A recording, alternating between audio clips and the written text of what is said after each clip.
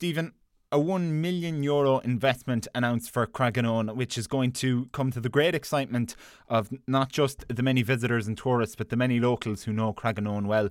Among the works planned is a new area that will recognise St.Brendan's Voyage, and there's also going to be upgrades carried out to the iconic Craggaunowen and to some of the huts as well. Can you tell us, what will this new look Craggaunowen be like? Well, Craggaunowen has been deficient of funding for the last 40 to 50 years, insofar as it probably didn't have the visitor numbers to justify sanctioning a huge amount of investment out there. But now, thankfully, with the council on board, there's been a very kind of broad range of packages in terms of investment across all of the Shannon heritage sites, and because it's been a particularly important year for Craggaunowen, it being its 50th anniversary. Really, when you kind of strip away the surfaces, you see there's a huge amount of investment following many, many years of neglect. And the investment was going to start with the aesthetics, really, in terms of the arrival experience at Craggaunowen, the car parking, small things like the signage, the upgrade of the boats, the Craggaunowen, the castle itself.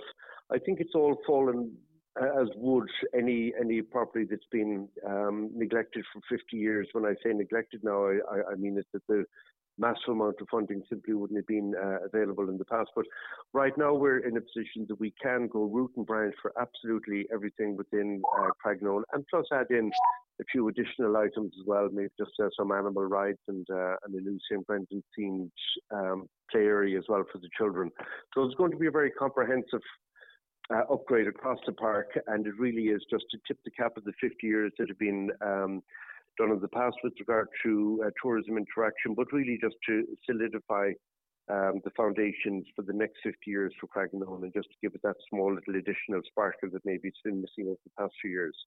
Hard to believe, really, and the 50 years has already passed since the opening of Craggaunowen, and it goes to show the success of it. And as you mentioned there, Stephen, any bit of funding will surely go a long way in continuing another 50 years of success. Last year, you had over 15,000 visitors to the destination. You're expecting that to exceed 20,000 this year and 30,000 in 2025. Very ambitious targets. Do you think this upgrade is what's needed to achieve that? I think it sounds very ambitious, but realistically, we're going to be open for that a little bit longer. We'll be open for 2 months, so that will probably account for about 5,000 of those additional people. But realistically, we haven't really been in a position that we could sell and market it. We were kind of leaving Craggaunowen almost in the hinterland, or maybe in the shadows of the bigger and more popular properties within the Shannon Heritage portfolio. But the bottom line really is that it's a hub of education. There's very few people of a certain vintage in the country that wouldn't have been to Craggaunowen, by way of school tours, maybe bring their own children, etc. So it's designed to develop the educational aspect of it, but also to enhance the product that has just deteriorated over the years.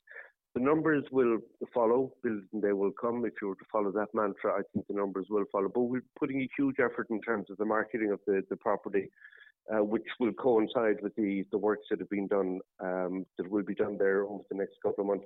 Craggaunowen's one of those places, if you were to allow it to succeed, you really need to put a huge amount into it, especially after so many years of neglect. But look, the plan is that the numbers will get up to above 30,000 in 2025. I've no doubt about that. If we had any doubts at all, I don't think the investment will be happening. So, no, it all ties in nicely. I think to say 30,000 would be the very least of our ambitions, but we'll certainly get to that point. And it sounds like, at St. Brendan, a new playground themed on St. Brendan's Voyage.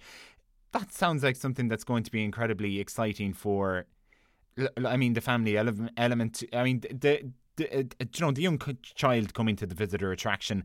Exploration is always something that excites young people in particular. So that's certainly going to be a family-friendly attraction. And the upgrades to the Craggaunowen themselves, they speak for themselves. Really, it's what makes Craggaunowen famous. So it's an enhanced visitor experience we'll be looking at. Really, it is. St. Brendan's boat, even though you would think that after all these years that it's probably gone to a stage where it couldn't decay. You know, if you were to kind of go all the way back to when St. Brendan would have gone on a boat, even though it's one of the replica boats that we have, it still requires a huge amount of maintenance and even study. Like I'd say tomorrow now we have a number of scientists and doctors, you know, from that field of exploration coming to Craggaunowen, because there's likely going to be some additional funding to the tune of 2 or 3 million just for the enhancement of that boat alone, probably in 2026. But everyone seems to know about St. Brendan and the Voyage, but there's very little known about the intricacies of the Voyage itself and kind of where the pit stops were and the logic of it and the education element of it. So we're going to try to bring that back to life. So rather than just landing and having a look at the boat, there's going to be a huge amount of interaction, and the first part of interaction will begin with the children's play area. So hopefully we'll be able to create some element of a voyage in the play area itself, and so that should be copper fastened in terms of their learning.